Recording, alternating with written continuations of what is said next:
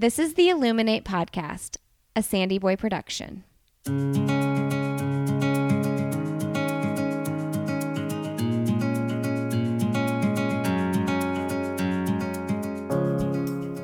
Each week on the Illuminate Podcast, the hosts will bring you insightful conversations and stories of people who are illuminating their own lives through their business, work, community, family, and world.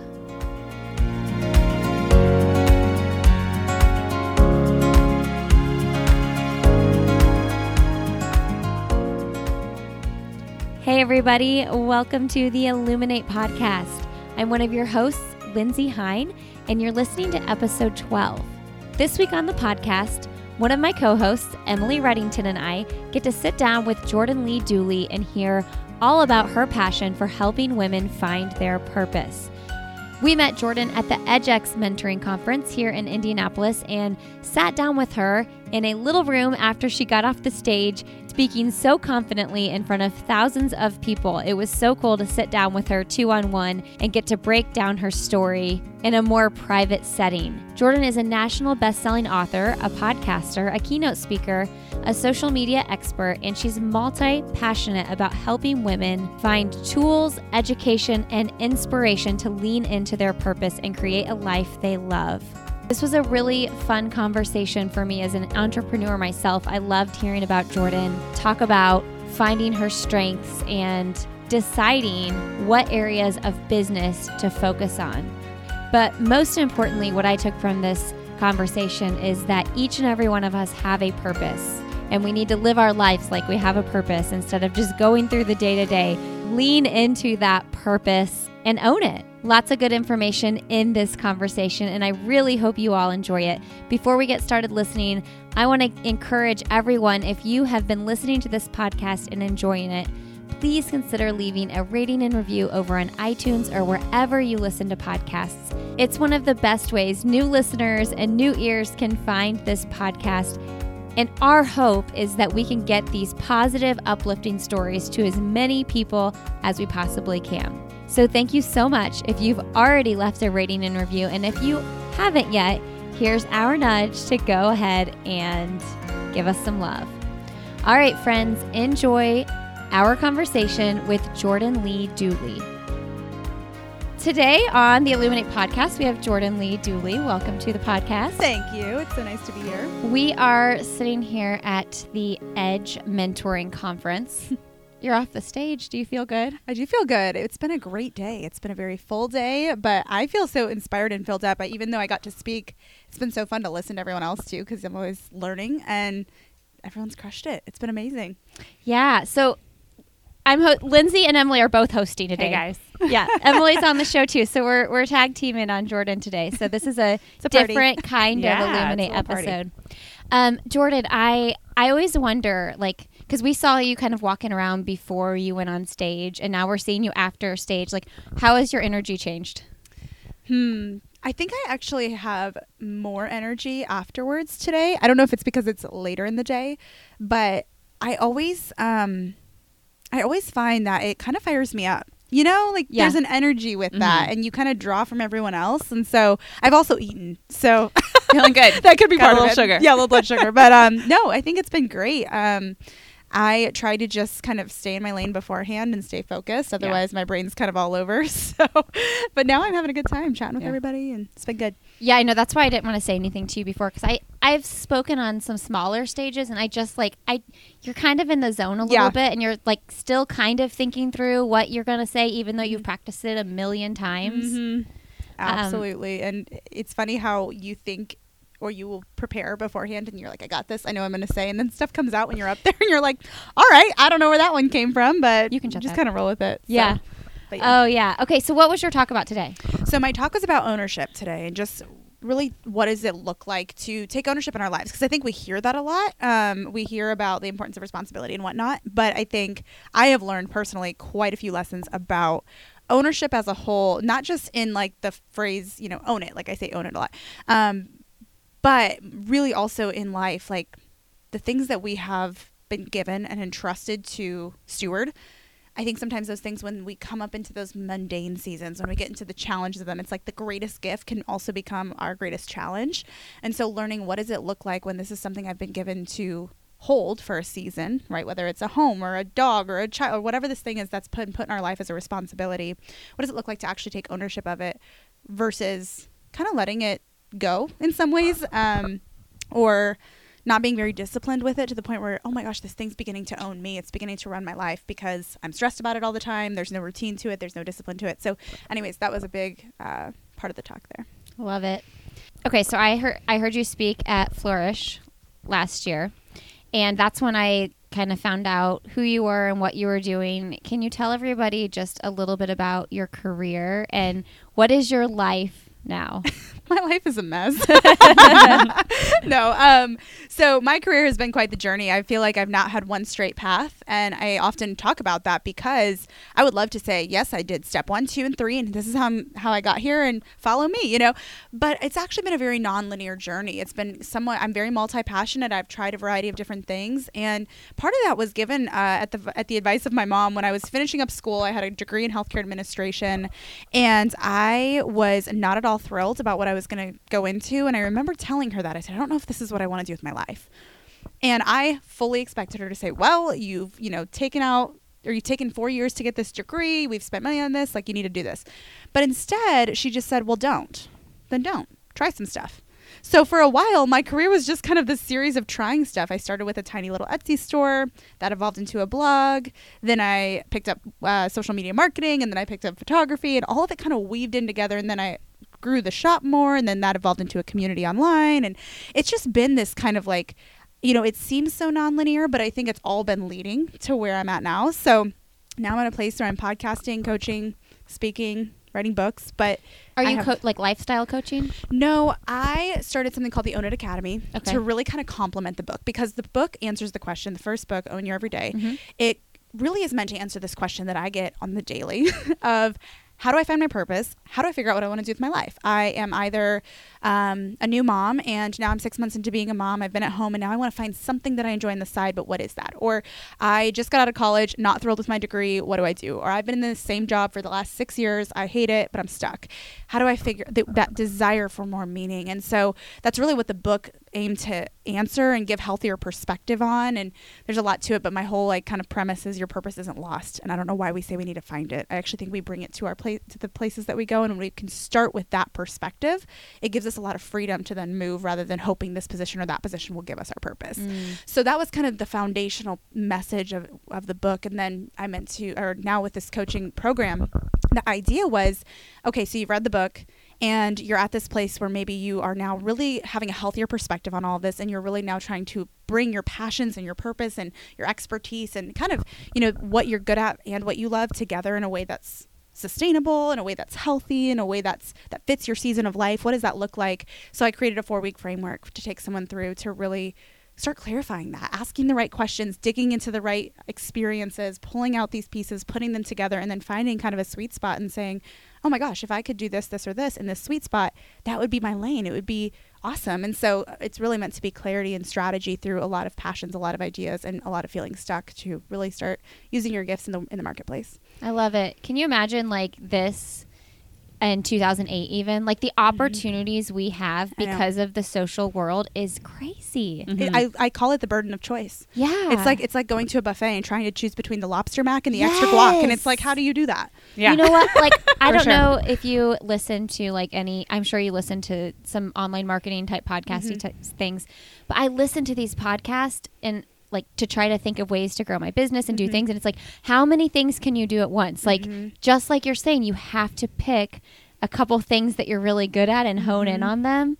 And I'm always like, I should write a course about this. I should write a course about that. Yeah. And that was the thing. I have course ideas all day long. I'm like, I could teach launching a book. I could teach launching a podcast. I could teach. Totally. And I got to a point where I was like, but what's the foundational core thing? Like eventually maybe I'll add those things. But what is going to be the most natural next step from someone who's digested this message, been so like almost thinking of how can I best serve the audience? Because I would love to teach on podcasting. I would love to teach these things. And I could, but I had to start breaking it down and saying what's going to best serve. And what also, I have also been really kind of mulling over this question of what can I let go and what do I need to grow? It's kind of like this. Like if you look at your closet and you go, to your favorite store and you get, 10 new shirts, it's like there's no more room in your closet if your closet is full. So you have to probably remove 10 shirts to make room for those new ones, or you're going to have a messy closet. And I think that's sometimes how our brains are and how our work life is. And so I've really been trying to get into that practice of, okay, I know that it's time for something new in my work based off of the book came out. I went on book tour. This is what everyone's asking. I don't really currently have something to offer for that. So if I'm going to add it, that means I have to subtract something else to create capacity, or somehow overnight have a team of 50 people to do all of this. And right now I have a small team. So I have to know and work with what I have and allow that to be what we do. So I need to hear that. Yeah. Amen. I mean, seriously, this is Jordan, this is the story of my life right now. Yeah. This is good. Yeah. So what are your tips though for that? Because, I think that Lindsay and I have similar personalities in the way that we just want to do everything because it all sounds really fun. Yeah. So let's just do it all. But you talk about in your book about like what feels good versus like what is good for you. Yeah. And how do you identify those things and then go with that? So this isn't my method, but it's a method I often share because I think it's genius. I found it through a friend, and so then I went and researched it, and it's developed by a woman named Susie Welch, and she calls it the 10-10-10 analysis. So when we have a new idea or we have a decision in front of us of something we could take on or something we could add to our businesses or something we could add to our plates, whatever it is in our lives, asking ourselves, how will I feel about this in 10 minutes? How will I feel about this in 10 weeks? And how will I feel about this in 10 months can be really helpful, because if it's the right decision, it'll say good, good, and good. Or right, and right. But if it's probably not the best decision, what will happen is we'll say, in 10 minutes, I'm probably going to feel great about this. I'll give it a really simple example. Eating a cookie. I'm going to feel great. It tastes good. It's awesome. But if I do that day after day after day after day, 10 weeks down the road, I'm going to be like, oh my gosh, I'm not feeling good. Right. Or another example would be another volunteer activity that we don't have time for, or another business endeavor. In 10 minutes, it's going to feel great. It's new. It's exciting. It's awesome. We didn't let our friend down who asked us to be a part of this volunteer thing. But in 10 weeks, we're going to start resenting it. And in 10 months, we're like, what could I have done to spend my time better? I could have been with my husband, or I could have been with my family, or I could have rested, slept, And so I think sometimes we have to say, will future me be in agreement that this is right? Will future be in agreement with present me that this is right? And I think prayer is also a huge thing. But I think that tool that really breaks it down and saying, how am I going to feel about this in 10 minutes, weeks, and months, helps us think bigger picture about all these ideas that we have in our head. Yeah, there has to be like that underlying current where it's all kind of, it's going to be under all the excitement. There's going to be a basis that resonates well with your soul. And it's like, okay, this is the right choice, because that still will be there in 10 months, that underlying current. Yes. In your book, you also talk about the imposter syndrome. And I feel like we all are going to encounter that in our lives, no matter what we do, honestly. And I just feel like in some things feel natural from the start. They just do. Like, I always knew I wanted to be a mom. I had kids. It was always natural for me.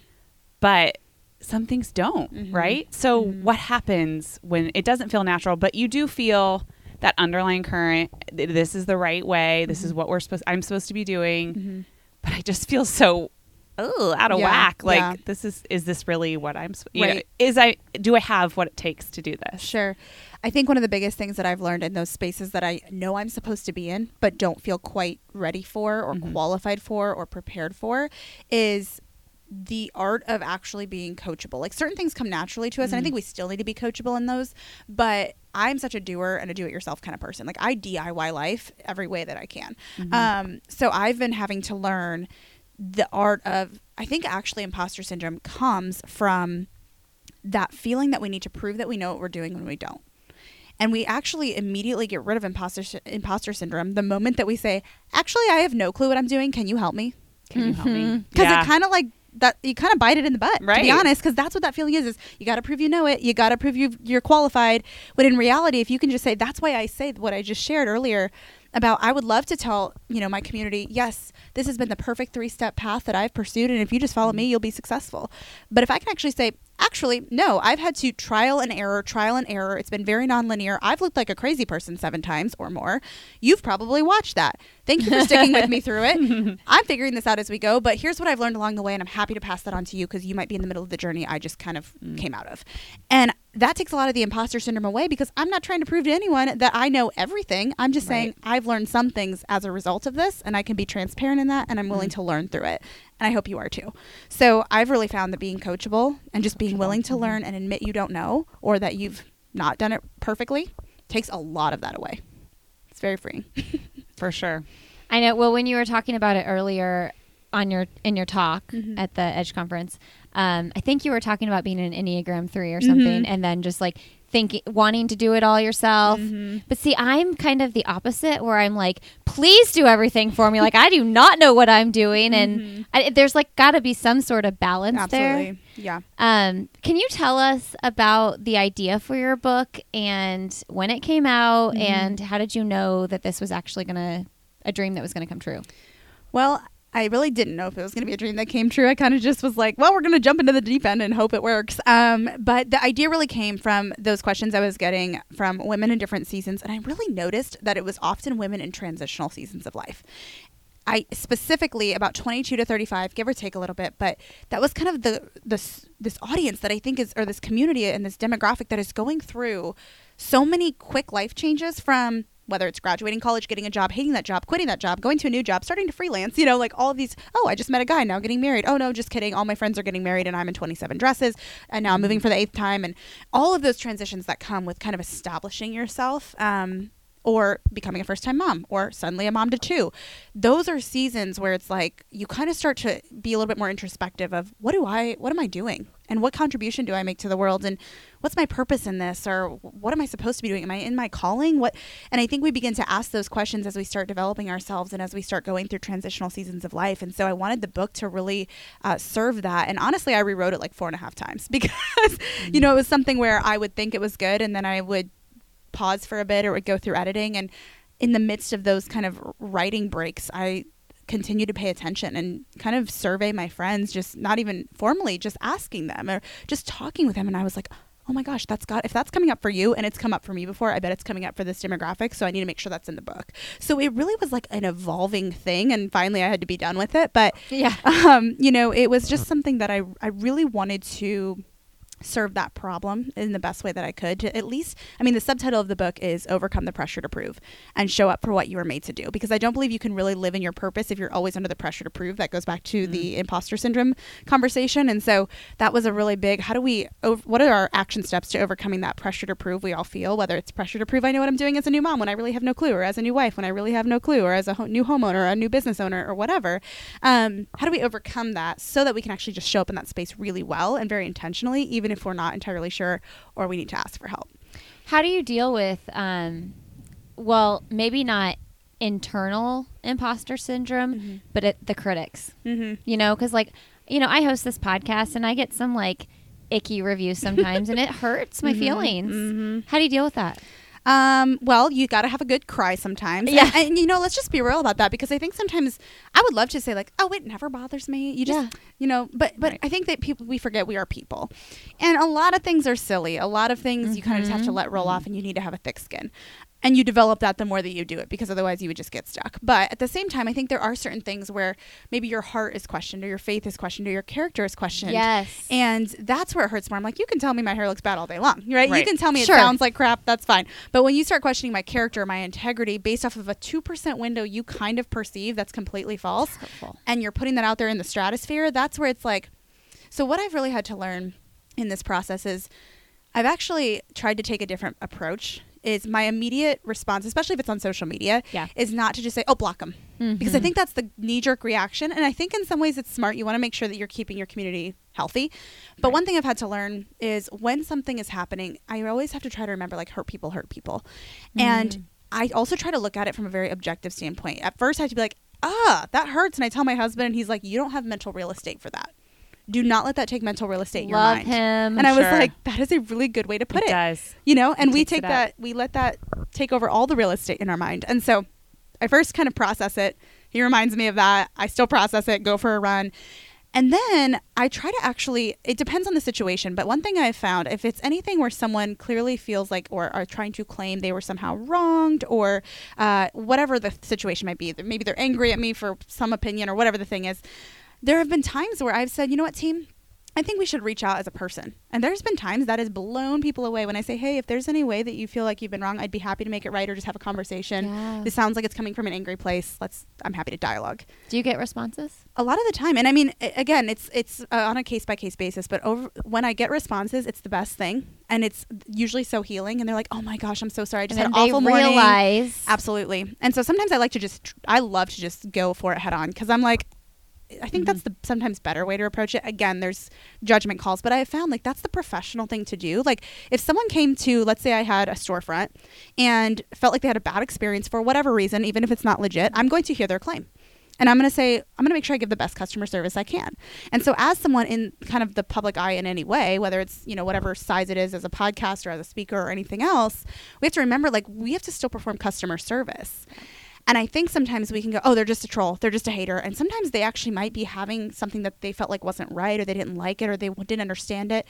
So as much as I can, I try to treat people like people. Mm-hmm. Now, there's other cases where when we do that, that only makes it worse or they just, are negative or difficult. And so then I realize at that point, when there's no resolution really being desired and you've put yourself and you've directly handled it head on. Obviously, you can't do that for every single person, but you just have to make a judgment call. When there's no desire for resolution, that's when you know it's beyond anything that you really have done. So it's a really healthy line for me to draw of how can I reach out or how can I have a team member reach out in a personal way? If there's anything that we can make sure we clarify or whatever, then we will. And if there's no resolution being desired there, then it's not our problem. Then we can, close off that line of communication. That's when I think you can block. But I think sometimes we so default to, oh, they're not saying something nice, block them. And I at least try to have a dialogue if we can make it happen. If it goes on and there's no resolution, then that's when we just say, okay, we just have to, we can't allow mental real estate for that anymore, so we're going to block that. I love that your husband said that too, because anytime I'm in a similar situation, my husband kind of puts me in my place a little bit. And sometimes my response, though, is, hey, you don't know because you're not actually being the one personally attacked, Can you talk about your relationship with your husband and how he's involved in your business? Yeah, so he has been a lot of a strategist is how I would describe it when it comes to simplifying what I'm doing, because I did have so many different things going on and none of them really seemed to, they kind of went together, but there was just a lot. And so he knew I was feeling that weight. So he kind of came in, audited everything and was like, okay, this can stay. He helped me really work through that. What do I want to let go? What do I need to grow? And so from there, he has now become a very active role on the media side of things. I kind of call him like the Chip to my Joe in the digital kind of sense where I have the vision, I have the idea, I have the, the curriculum or the experience, but he can kind of like build all the pieces to make sure like the program works or to make sure that the podcast is, getting sent out at the right time or being edited and getting all the pieces in place, the right editor, the right producer, all these pieces, right? Yeah. So he's kind of the piece master and he brings it all together and I'm kind of the idea and the visionary. So we kind of tag team in that way, but I'm definitely the creative and kind of the connector and he really puts it all together. That's so cool. You mentioned when you talked that he brought up why marriage therapy is like maintenance. And it was like, it was just very brave, I thought of, for a husband to step into that role. And how has marriage therapy helped you guys? And would you recommend maintenance therapy like that for others? So I always okay, let me back up before I say this. So the first thing I want to say is at first he was very against marriage counseling. Okay. And it was because me as a wife, and I will own this, I always used it as a nuclear option. Okay. So when we'd get in an argument or have a disagreement or something was wrong, I'd go, see, this is why we need marriage counseling. Okay. And he's like, no, we don't. We're fine. Right. So that was, and I think honestly, sometimes that's usually the context in which it's presented when there's tension, when there's, disagreement, when there's frustrations, when there's anything going on in the relationship that doesn't feel solid. Sometimes one of the two will bring it up like, well, maybe we should consider counseling, and it immediately puts the other person on the defense. Yes. So it was a tough thing for a little while, and I often looked at it as like, we just need that. It's like, I think I often thought that was the nuclear option, and it didn't make him feel loved, or like, I think that just upset him. So then we had some friends who also had done some that had done premarital counseling with these people and said, you guys just have to go to dinner with this couple. You're going to love them. And so it was a very non-threatening way to not feel like we're showing up to an office with a lady with a clipboard and it's one person. It actually really worked out that it was a couple. Yeah. And it made my husband feel like his voice was heard. My voice felt like it was heard. And it was a really healthy thing. But we weren't even going to do formal marriage counseling. We were like, let's just go meet this couple. So it was like a mentorship thing? Well, so they do marriage counseling. Okay. But it wasn't that our first meeting was to go be marriage, to be counseled. Okay. It was meant like, let's just go meet You them. have to meet them. Yeah. And Everybody he was open says to that. for therapists, like, You should date your therapist. yes, Yeah. like you have to figure out if it's the right fit. Totally. I mean, the personalities have to fit well Yep. together. And I'm assuming that for couple It's therapy, even- it's even more Double. complicated. So I think it like takes meeting work. couple friends, Yes. how complicated that is. Absolutely. Oh, Yeah. that is complicated. Oh, Yeah. totally. And I think that's why, it does take work and it takes commitment. And so here's why this is, I think, significant with my husband's viewpoint and why we so openly share it. Because after we went to dinner with them, he's like, I would love to meet with them because they were literally us in 20 years. They had chickens. He played in the NFL. My husband played in the NFL. She has a small business. I have a small business. Like, it was crazy. And so it was almost like so divine how that worked out. And so we were blessed with that. And now we're like, what he found is we started meeting with him once every 2 weeks or once a month, depending on what our schedule allowed. And we did that for several months. Then we had a crazy block of travel. We couldn't meet with them as much, but now we just met with them again and we're picking back up.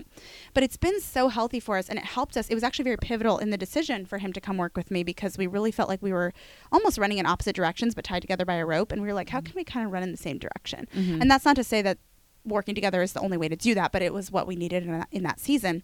And I share that because my husband kind of had this mindset shift after really having a positive experience with this, where he realized, for so long I thought of marriage counseling as like the nuclear option, like your marriage is on the rocks, your marriage is failing, you need counseling. And I think that's how a lot of people view counseling in any form. Definitely. And so, Like, it sounds scary. yes, it sounds like you're broken, you need fixing. And in reality, it's like, yeah, we all are broken, we all need Right, fixing. So like, let's just own that.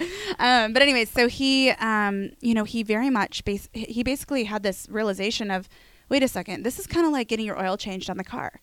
You get your oil changed so that your engine doesn't blow up. You don't get your oil changed after your engine blows up, right? Like, Right. it's too late then. Yeah. So he really had this kind of mindset shift, and now we share that with a lot of people in an effort to encourage people to go seek out that type of situation, even if it takes work. It could really take work, but from two people who have been very impacted by it and have seen the positive impact that it's had on our marriage, it makes so much sense. It's like, we do premarital counseling. Why are we like, well, we're good now, we're married? It's like, no, now we need the help. Now it's we're like getting really hard. Yes, Yeah, that makes so much exactly. sense. So that's just our biggest piece of encouragement to any couple, whether they're about to get married or they've been married for 2 years or 20 years. It's a healthy maintenance, just like eating your greens every day, Well, yeah. And I mean, I'm coming from a place where I've never done marriage counseling. I've been married 11 years, but I would say too, like, before you have kids, like, that's such a game changer in your marriage. Just like everything shifts. I didn't do it, but it sounds like a really good idea. Hey, that's fair. Yeah. Well, that's the season we're in. We're Yeah. kind of getting into that. We're getting ready to build our family, wanting to build our family. And we're so grateful that this year has consisted of that because it's at least helped us get on the same page and understand each other a little more. Because that's obviously exactly like you said. It totally changes your life. And so I agree. I think that's great. Do you like Jordan before you have kids? Not like Lindsay. Yeah, you'll be better off. Yeah, for sure. So when everything was pulling in every direction with your business, you honed in on what you really wanted to do. Like, what's your favorite, if you had to pick a lane of all, the book writing, the podcast, the coaching, like, you have to pick one thing. What is it? So here's how I describe the one thing. I don't think the one thing means that you only do one media. I actually think it means that everything is actually a ladder. So the way I felt was I was in the middle and I was being pulled in this topical direction, this kind of thing. Like, there was not only just different lanes when it comes to podcasting or speaking or book. It was actually multiple. It was like online program, a different type of online, like a blogging course, and then a Bible study course, and then, clothing shop. And like, there was almost like so many different mini businesses that were short ladders, or mini organizations that were short ladders, and none of them all like kind of streamlined together. And so what I wanted to do, instead of, saying I'm only going to podcast, was how do I make sure that the podcast lines up with the book and the book lines up with the resources that I have as courses, and how do I make sure that lines up with my message when it comes to speaking? So that's what our whole focus has been, is getting everything in alignment so that it didn't feel like I was talking in 17 different directions. So that's really, if I could say, what I have found, and I spent a lot of the year doing a lot of deep work, I really kind of found that my genius zone, or my really strong lane, is creating content and resources and tools that really provide clarity to others. I mean, I was always doing strategy. It's crazy how much I love developing strategy for other women, and that's why I was so frustrated. I'm like, why can't I pick one of my topics? Yeah. And then I kind of had this aha moment of like, maybe my best thing to do is to help other women with their strategy. So I've kind of honed it all into that when it comes to like their life and work strategy. And so everything is consistent when it comes to owning your genius zone, owning your God-given calling, owning your your current path, and just walking in that very faithfully. So it's been interesting because I was so frustrated. I'm like, why can't I pick? And then I realized because I'm not actually living into my genius zone in any of these areas, I'm best at coaching and consulting.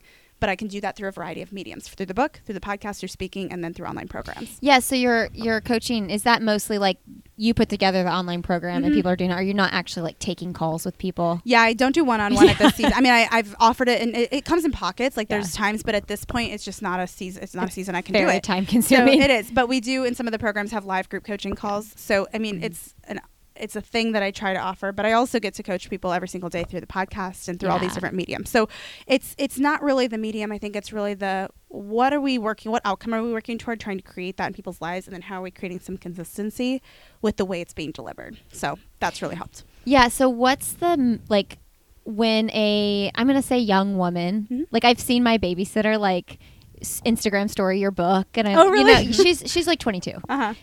Perfect, right on the bottom end of your demographics that you mentioned.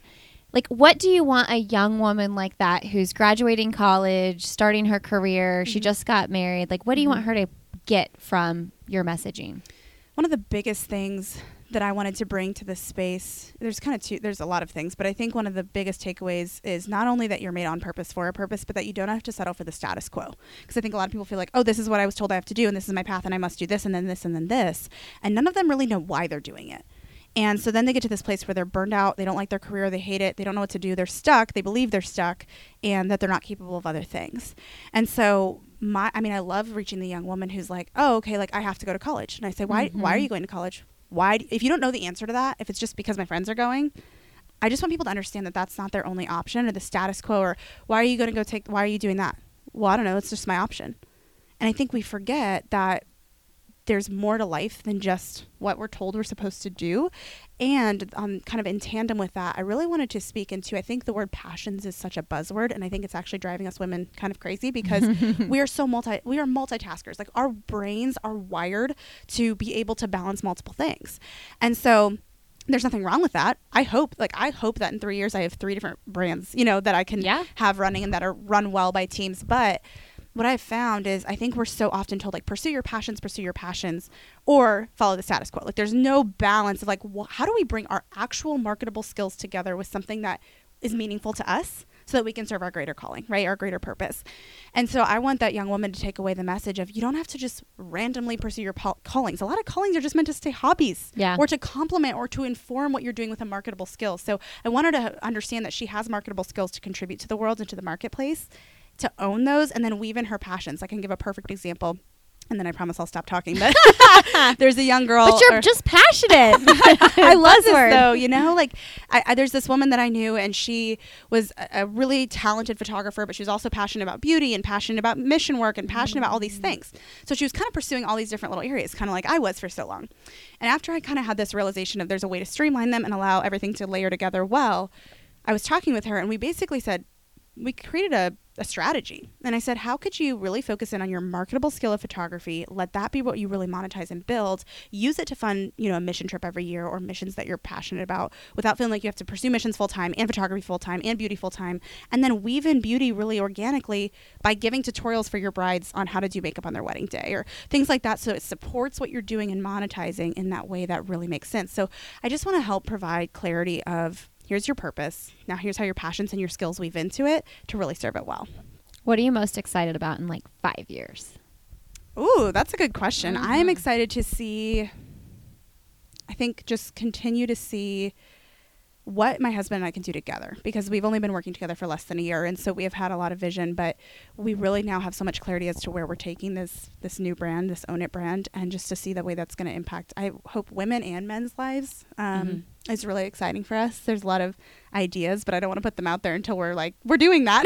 Totally. But yeah, I'm really excited to see, and not only that, but also to see our family do this on kind of together. It's like our family thing. So yeah, you have so much freedom in that too. I mean, I think about like you can just like he's here with you today, supporting you speak. Like he's cheering on. I'm gonna say girl, even though you're a woman, but I just feels right. He's cheering on his girl. Yeah. Like it was like so sweet to see him like following you around. Then when you finished, I was like, she did so great, and he was like, yep, she's a pro. You know, like it was so cute. That's awesome. That's really. Why am I tearing up? What is wrong with me? Because I want my husband to be that. I'm like, because you dream about it. Yeah, Jordan, this is the craziest thing because my other podcast and some things I'm doing with work are kind of taking off a little bit this past year, and my dream is for my husband to like come work with me. But, you know, he has like a real legit like breadwinner job, which I'm sure like it was the same in your life as well. And I'm like, 3-4 years maybe. But you just can do it. And he, you know, something like this, like this big event, if I was speaking at something like this, he'd probably take the day off work and like come cheer me on. Sure. Right. Sure. But just hearing you talk about, I mean, you are for lack of a better term, like you are the face of the brand. You are the face of the brand, and he's your like guy. You know how we describe this? We always describe it like this because that's very true. And so when we first started dating, and even when we were engaged and early married, we were chasing his NFL dream.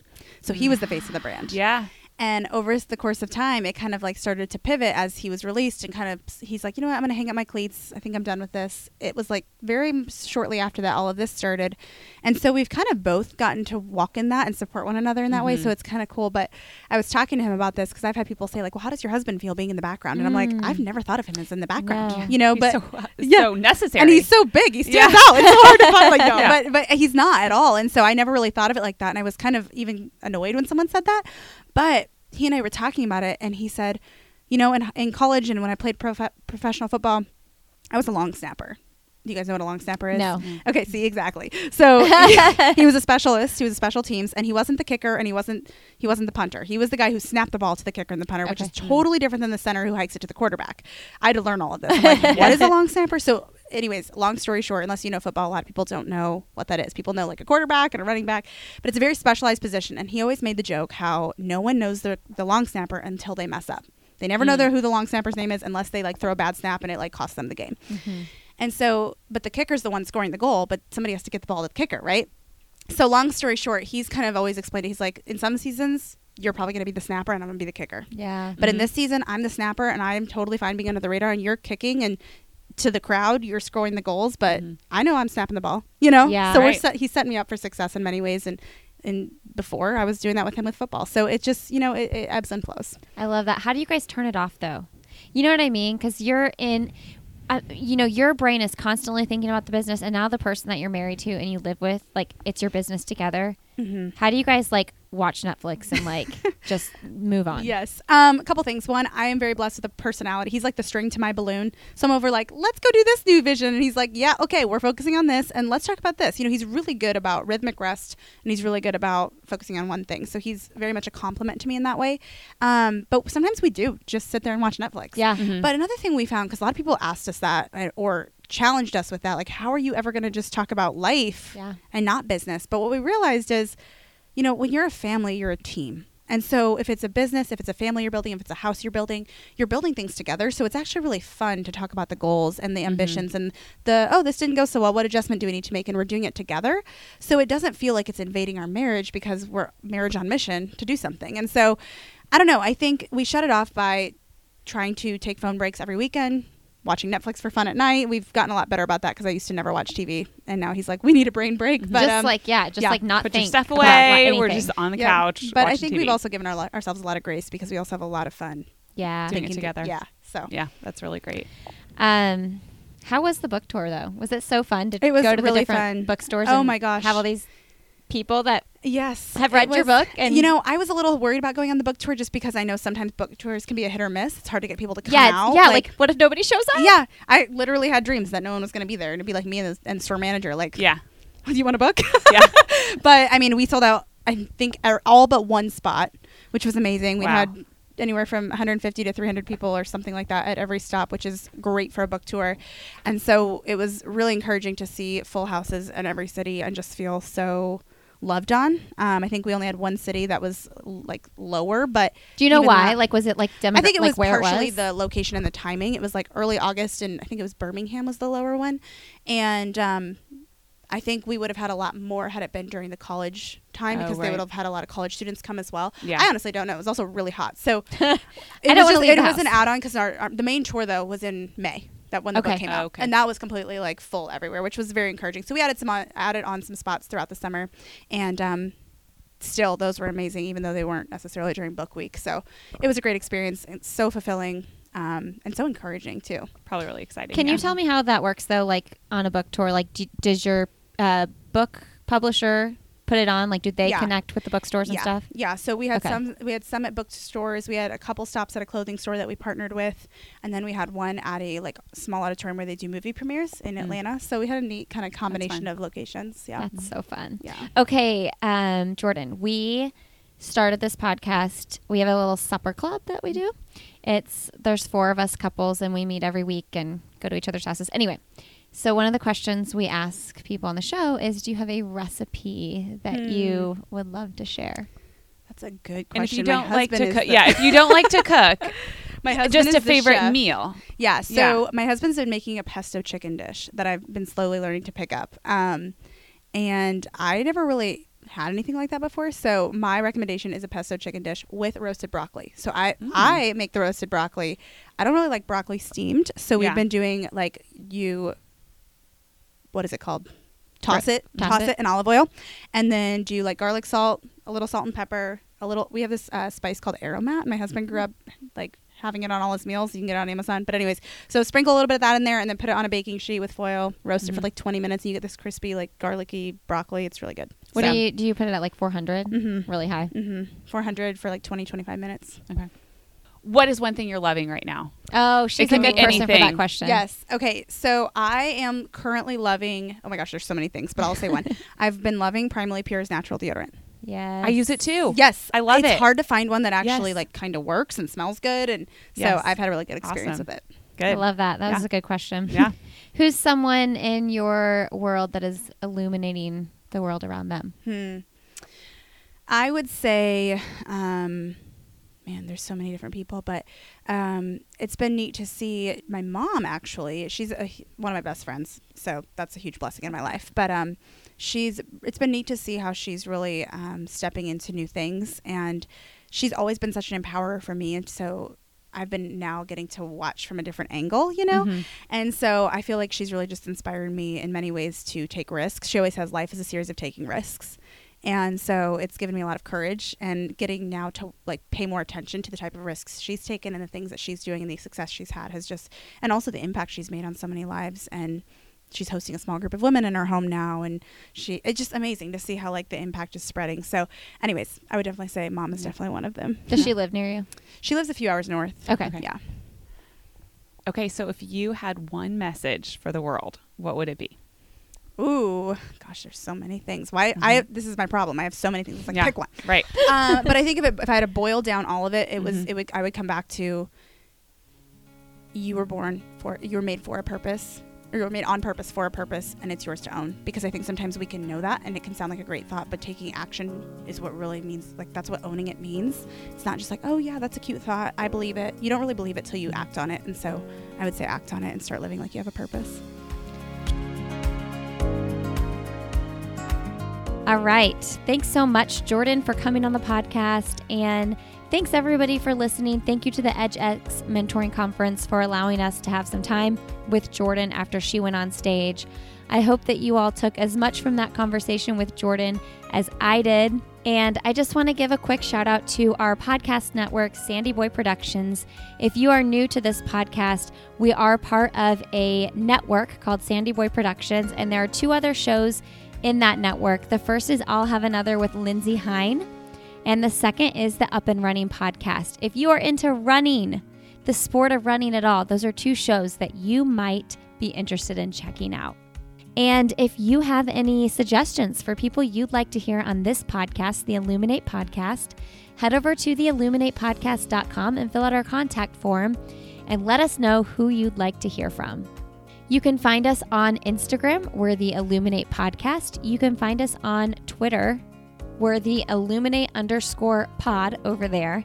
And we have a Facebook page as well, the Illuminate Podcast. Thank you so much for tuning in today, and we'll see you next week on the Illuminate Podcast.